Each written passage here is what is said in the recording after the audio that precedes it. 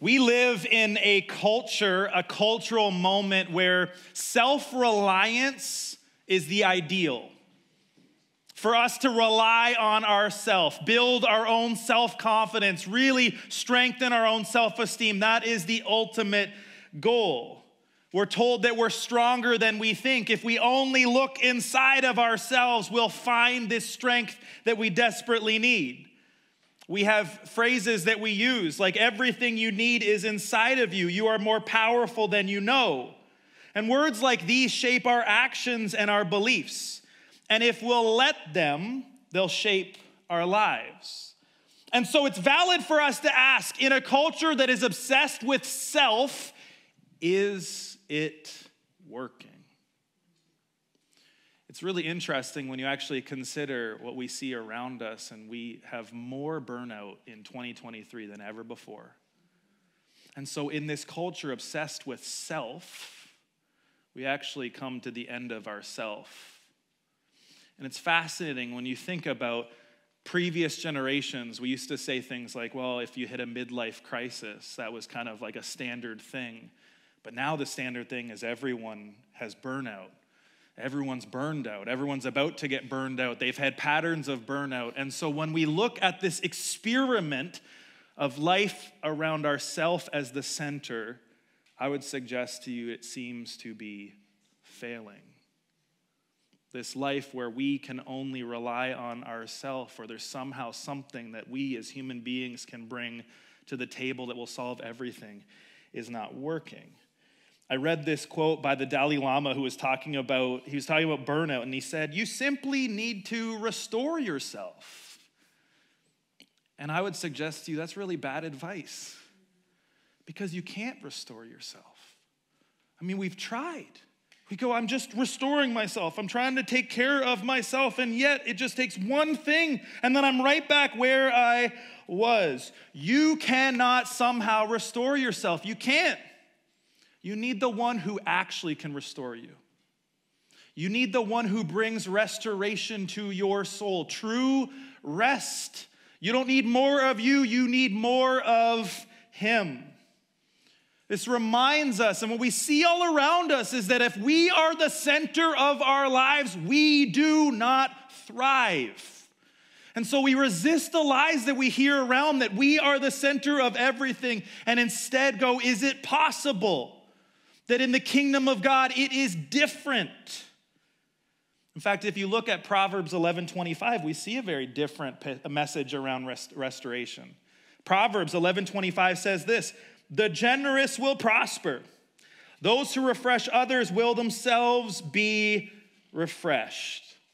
Now again, notice the culture we're in. We have more than ever before, but are we prospering? I mean, maybe financially we feel like we're prospering, but if you were to look at all the studies about general happiness, it would not appear like as a culture we are prospering. Is it possible that maybe things are out of order in our life? Is it possible that what we're told is the ultimate goal maybe just in fact is not what we were made for? Now, I want to acknowledge that many of us in the room have had a difficult few years. We've had a lot of things thrown on us. And so there's legitimate places in our life where we come to the end of ourselves, where we struggle. But if we are looking at things as a whole, that struggle is not producing resilience in us. For many of us, we're less resilient. And so it's not strengthening us. It's not putting steel in our spine. Instead, we find every little thing just derails us. Every little thing that happens takes us completely off course. And part of the challenge that we have in our cultural moment and even in our church is that we often, if we're not careful, we live without margin and we live without limits. Let me just remind you, you are a human being with limits. God made you that way. He is limitless. You are not. This is why we did the series on Sabbath, because we believe that there is a rhythm to which through which God has created everything, and we, through Sabbath, acknowledge our limits.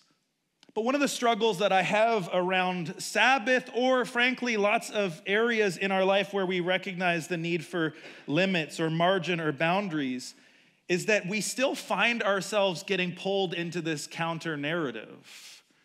And often the very people that need Sabbath the most are the ones that go, you know what, maybe when I'm less busy, I'll do that. You know what, maybe when my life is a little less hectic, then I will create margin in my life.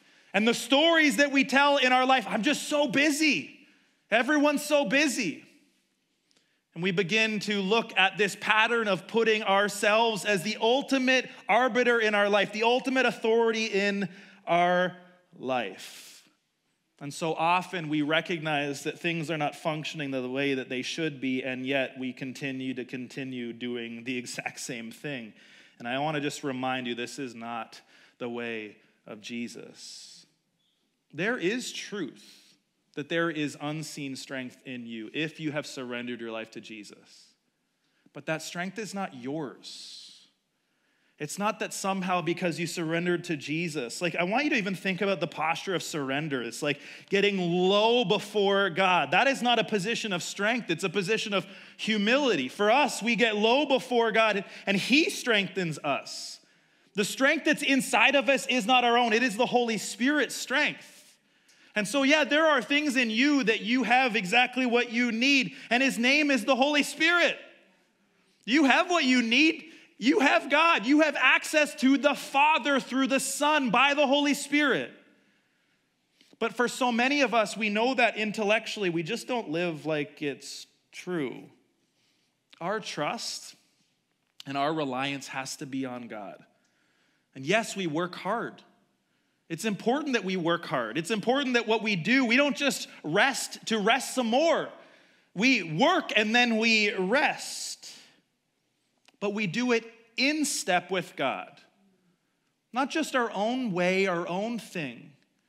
We go where He's going. We follow where He is leading. And I want to just remind those of us who would call ourselves followers of the way of Jesus, our trust in God is not, we don't trust God because He promises everything will be good, because He doesn't. And the challenge for some of us is we go, I thought this was supposed to be easier. Who told you that? The message of Jesus, the way of Jesus is die to yourself and then live. And you go, it's really hard. Yeah, dying to yourself, as the name would suggest, is difficult. And so for some of us, we go, okay, well, I thought I was supposed to just get everything was good and the promise was that life would be easy. No, you know what the promise of God is? That in the midst of all your difficulty, He's not going anywhere.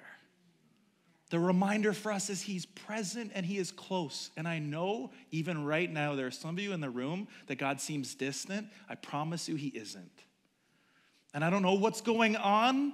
There are seasons that we go through, seasons that God seems close and seasons that God seems far. But God tells us, I will not leave you or forsake you. He reminds us that in the midst of all the difficulty, if we'll simply again surrender and trust in Him, that He will be close. And it's a counter narrative against what we hear in culture where the pursuit of happiness is the ultimate goal. I just want to find myself and find everything out there that'll make me feel good enough. But the truth is that there will be seasons where your trust in God will be tested, where you'll say, I trust you, God. And then things will happen and God will be going, do you trust me now? And you're like, I don't know. I'm struggling right now. It's in those moments of difficulty that we actually are tested to see, do I trust in God? But these are beautiful invitations for growth, not things we should avoid. Instead, when we are faced with things that seem difficult, where we wonder, how is this all going to work out? It's opportunities for us yet again to trust God and to be shaped and changed and formed. And the beauty of this, in this community, is that when we come to the end of ourselves, that we are not alone. We have God. We have the Trinity, and we also have community. And the beautiful thing when it comes to generosity and practicing generosity is that sometimes we get to be the answer to someone else's prayer. So as someone is struggling, going, I don't have enough, and I don't know how this is going to work out, we get to say, I want to be the hands and feet of Jesus because of what he's done for me. And so there are moments that each of us struggle and we wonder, can I trust God? And we get to be God's trust personified. And so this is where we find ourselves. And the reason that I've been talking about generosity over the last few weeks is that it's one of the primary areas that exposes either our trust in God or our lack of trust. And I know that for so many of us, we're like, yeah, it's an uncomfortable topic, and I don't know, but I want you to understand how key it is to our apprenticeship to Jesus. If we want to follow the way of Jesus, the words of Jesus, it is so important for us to actually be willing to confront the areas in our heart, i.e. money, that reveal whether we trust God or not. And I think a big part of the reason that we're so exhausted as a culture is because we are trying to satisfy something in ourselves that we can't do by ourselves. And we're thinking, if I just get enough, do enough, make enough, be enough, then I'll feel good enough. But that is not the way of Jesus. In fact, the way of Jesus is not just working hard for our own benefit or for our own sake. The way of Jesus is working hard also for the sake of others. The Apostle Paul, who came face to face with Jesus, and as a result of it, became one of the great catalysts of the early church, planting many, many churches. He came face to face with Jesus, and he quotes Jesus' words in Acts, and he says this, and I have been, Acts 20:35, and I have been a constant example of how you can help those in need by working hard. You should remember the words of Jesus, it is more blessed to give than to receive.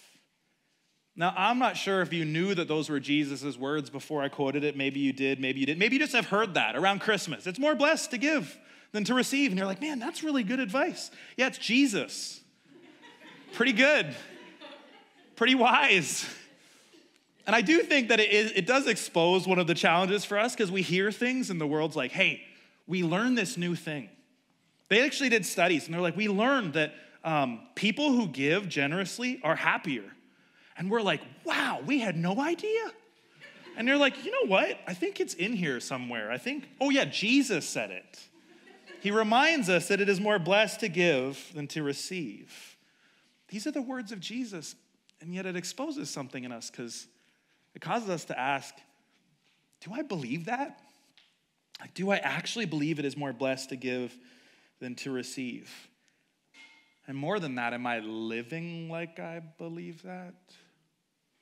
And I know some of us in the room were like, well, I'm giving, not financially, but I'm giving my energy. I have nothing left at the end of the week. I have nothing. I'm giving it all away. But again, we're asking ourselves, what are we giving our life away to? What am I giving my energy away to? I'm expending so much energy. At the end of my week, I feel depleted, but am I doing things that are valuable? Am I doing what God's asking me to do, or am I just doing something because I'm supposed to, or I feel this expectation? The beautiful thing about Jesus' words is that they serve as catalysts and also diagnostic for us to actually reflect in our own life. And I would suggest to you, and this would be anecdotal evidence, but I've talked to enough people to say I believe this is true, that for many of us, for most of us that would find ourselves living drained lives, if we actually audited our time, we actually were relentless in looking at how we spend our energy, we'd find we wasted on a lot of things that don't matter. Because it's really easy to go, I have no time left. And you're like, how much time you spent on your phone this week? You're like, no, not that much. And then you look at your screen time and you're like, maybe more than I thought. You're like, well, how much time did you spend binging? Take your pick of your streaming. Well, you're like, well, a little bit. Scrolling through whatever, infinitely scrolling. And that's not to somehow put you down and go like, well, you are the worst. I look at my own life and go, you know what? Am I spending my energy and my time in a way that is actually giving me life? Am I using the resources that I have? I have finite resources. Am I using them in the way of the kingdom? Am I actually doing that? I mean, for so many of us, it's hard to admit where there are areas of disconnect between what we believe and what we do. And part of my heart in this series, but even for us as a church, is to take God's word seriously, to take Jesus' word seriously, and not just his word seriously, but his ways seriously. Is it possible that the way that we are living and the way that we view our money is actually hindering us from the very life that we so desperately want? And if it is, wouldn't we want to do something about it? In his letter to a spiritual son, the Apostle Paul writes this to Timothy, 1 Timothy 6, 17 to 19. He says this, "Teach those who are rich in this world not to be proud and not to trust in their money, which is so unreliable. Their trust should be in God, who richly gives us all we need for our enjoyment. Tell them to use their money to do good. They should be rich in good works and generous to those in need, always being ready to share with others. By doing this, they will be storing up their treasure as a good foundation for the future, so that they may experience true life." Now, Paul is writing to his spiritual son, Timothy. But I want to just let you know a peek behind the curtains. He's not just writing and speaking directly to Timothy. Even this week as I was reading it, he's speaking to me. As I'm preparing to teach you, he is saying to all of us responsible for teaching, which is a high expectation, he says, teach those who are rich in this world not to be proud and not to trust in their money, which is so unreliable. This is part of my responsibility, is to teach you this, is to teach these words to you. To remind you that our trust should not be in our money, but our trust should be in God. Teach those who are rich in this world. And I want to let you know that's you. That's us. And I know what you're thinking. You're like, well, I'm not rich. I'm not a millionaire. One economist said if you make $34,000 a year, you're in the top 1% of the world. Top 1%. You know what that makes us? Rich. That's us. We're incredibly rich, and yet, as I mentioned in a previous week, as North Americans, a lot stingier. We put our trust in our money, not in God. And I know there's people in here that are students, and you're like, well, I definitely don't make $34,000 a year, but you are far richer than you think.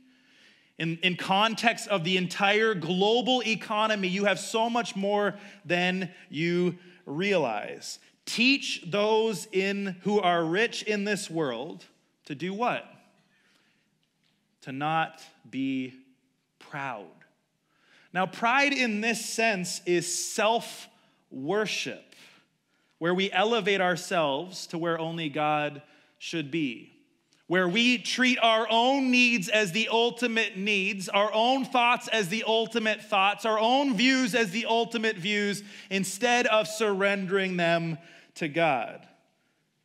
When it comes to our money, we can become prideful and prone to self-worship. We spend our money on ourselves. We view our stuff and our accomplishments as our own. But as Jesus followers, we are called to be humble, not proud. Humility recognizes that what we have and what we've done is only by the grace of God. That what we have and what we've accomplished is because God has enabled us and sustained us and provided for us. Our trust and our reminder of where everything comes from reminds us our trust is in Him. And we might say as Christians, no, I live like I trust God. But if we were to look at our bank accounts, would that be true? Our tendency and room for self-deception is huge. We can go, oh yeah, I do all those things. And then we actually take an honest look and go, oh, maybe not as much as I thought. And I think in my life, and my encouragement would be in your life, to have an honest look at our lives and go, do my beliefs actually line up with how I live? And where there is disconnect, is that disconnect, is it decreasing or is it increasing? There is a reality for us as Jesus followers, this truth that all of our money ultimately comes from and belongs to God. And when we are generous, we are habituating our hearts toward that understanding. He entrusts us with resources to steward them well. As we are generous, we continue to remind ourselves, God, this money is not mine, it's yours. I want to use it how you want me to use it. Paul cautions us against putting our trust in money. And he says, their trust should be in God, who richly gives us all we need for our enjoyment. Now, there's a struggle for some of us in the church because we can believe this idea that the goal is to have nothing and to be really happy about it. And for some of us, that may be what God invites us to. But here we see that God gives us all we need for our enjoyment. So what does that mean? Well, it says that he gives us richly. He richly gives us all we need. It reminds us that God actually delights in giving to us. He enjoys giving to us. He enjoys giving us what we need. And he actually wants us to enjoy what he's given us. This is a reminder that money itself is not the problem. Money itself is not the problem, but as Paul mentions in another verse, it is the love of money that is the root of all kinds of evil. Money is not the fundamental problem. The fundamental problem is how money reveals your heart. And so if we love money more than we love God, we get ourselves into trouble. It's the root of all kinds of evil. Let me just remind you, we can love the gift. Thank you, God, for how you've gifted us, but never above the giver of the gift. The goal is not the gift. We don't celebrate the gift. Thank you for the gift. We go, God, thank you for how you provide for my needs. Thank you for what you have done. I trust you and I need you. I'm desperate. I'm desperate in my reliance on you. God is the one who gives, and we delight in him above all else. But then Paul says, he reminds us that God is the one who gives us all we need for our enjoyment. And he's reminding us that what we've been given is not just for us. We can enjoy what he's given us, but also in the next verse we find, tell them to use their money to do good. So we enjoy what we have, but then we use our money to do good.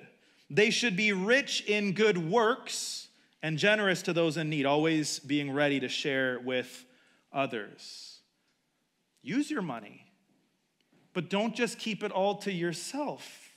Don't just try to hoard it all to yourself. Money is to be used. And what is the reminder? Money is to be used here to do what? To do good. Now notice the next line. It says they should be rich in good works and generous to those in need. Now this idea of being rich in good works also reminds us that when it comes to generosity, it's not just about our finances.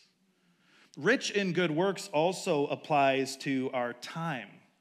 This is why serving at your local church, if this is your church, serving at Collective Church matters.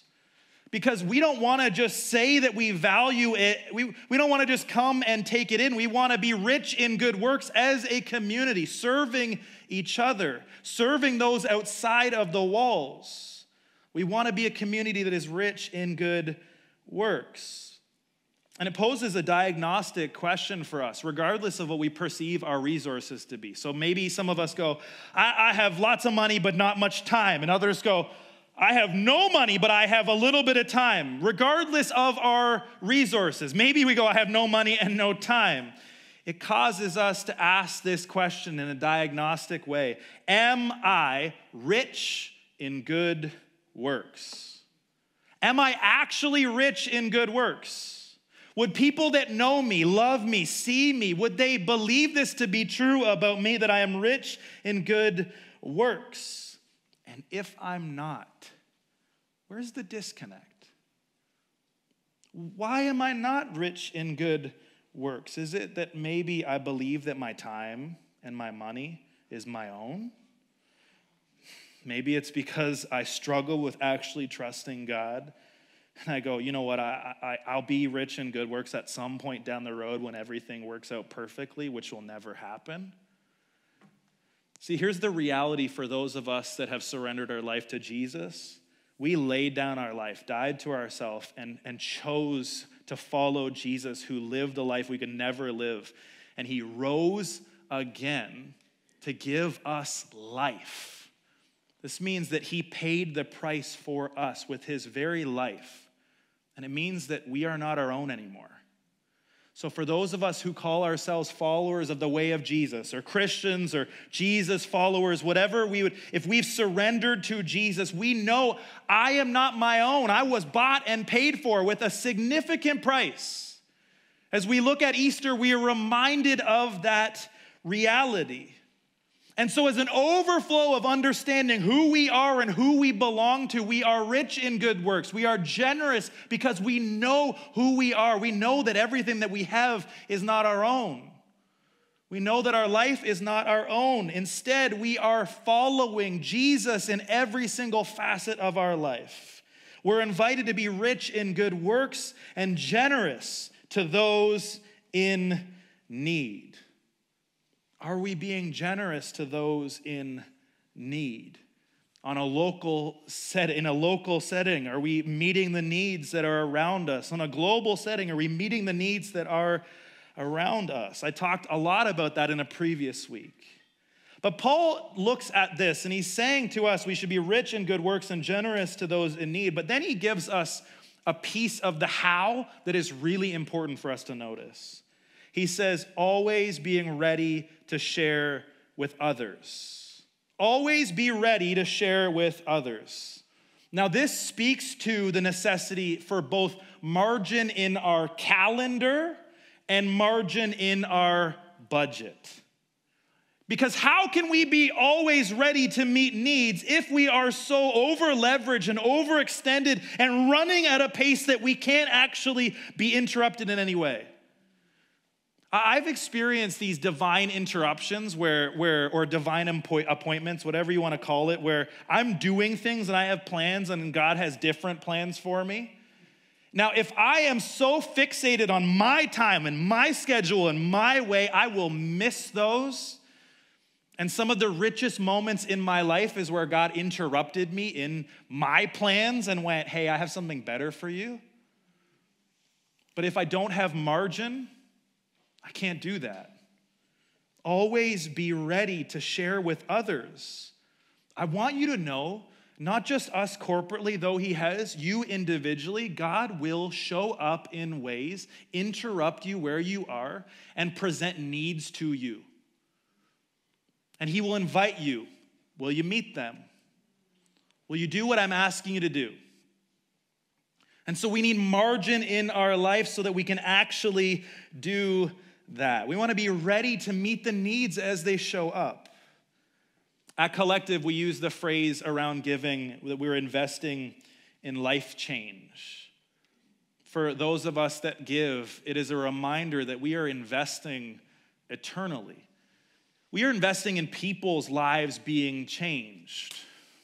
On Thursday, we had Alpha. This is our second time running it. And we have people there that are coming to this place of actually surrendering their life to Jesus. Maybe for the first time or the first time in a long time, working through things. We are able to do that because of people's generosity. We're investing in life change. But according to Paul, it's not just about what we see around us. It's more than that. Paul tells us to be rich in good works, generous to those in need, and always ensuring we're ready to share with others. And when we do this, in verse 19, Paul says, by doing this, they will be storing up their treasures as a good foundation for the future so that they may experience true life. Now again, we're reminded here, true life. This is why generosity matters, so that we may experience true life. But we see here that we're storing up our treasures not just in what we see around us, but in something eternal. And we can struggle with an eternal perspective Because so often we're focused only on what we see in front of us, and we see all the things around us, and we forget that our home is not here, though we are here for a reason, that heaven is our home, that being with God is our home. And for those of us who follow the way of Jesus, we have eternity on our hearts, written on the very inside of us, this desire and hope for something beyond what we see around us. And when we give, we resist the urge to make it just about the here and now. We resist the urge to store up treasures just for ourselves and instead store treasures in heaven. This echoes Jesus' words in Matthew 6, encouraging us not to just store treasures here, but instead in heaven, where they last forever. And so these are the words that Paul is saying, encouraging us to live generous lives, to be rich in good works. What do we do with this?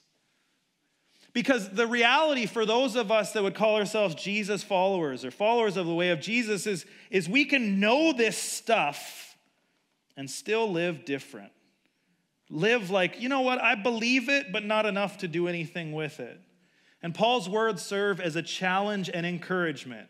Tell them, so I'm telling you, use your money to do good.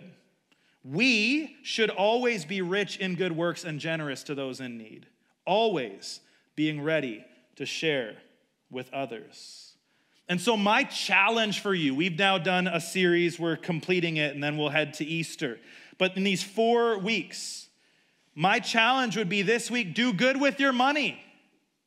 And maybe you're in the room and you go, in this 4-week section, this series, I've been doing something. I've been taking steps. I want to cheer you on, keep going, establish a new habit. Or maybe you're in here and you're like, you know what, I have yet to start. Start. Use your money to do good. Be rich in good works. Serve others. Serve here. Serve the community that you are in. Do not just be content to be consumers, but instead contributors. Be rich in good works and generous to those in need.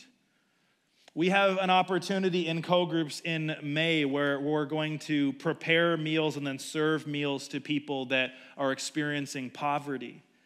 And so this will be a significant opportunity for those of us who are in co-groups. And if you're wondering what's the best way to connect and grow at Collective, it's serving and co-groups. And so our co-groups are going to serve our community, not just say it, but actually do it. But let's not wait for the church to plan things, for us to go serve. Let's be people that serve all the time. When there's opportunities that we see, we're ready to meet those needs.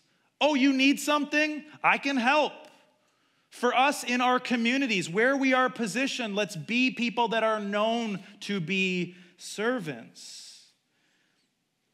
Always be ready to share with others.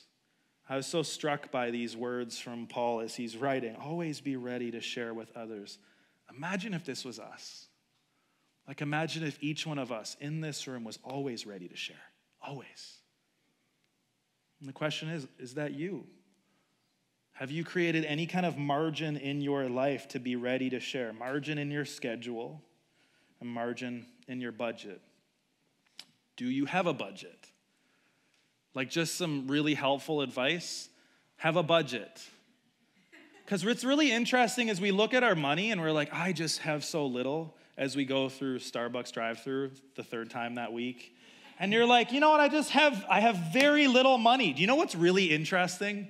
And I'll just warn you, it's not a pleasant experience, but it's worthwhile. You look at how you actually audit your spending and you're like, oh, I spend, like for us, we've had seasons where like, how did I spend that much at the convenience store or Shoppers Drug Mart? And you're like, what did we get? I don't know.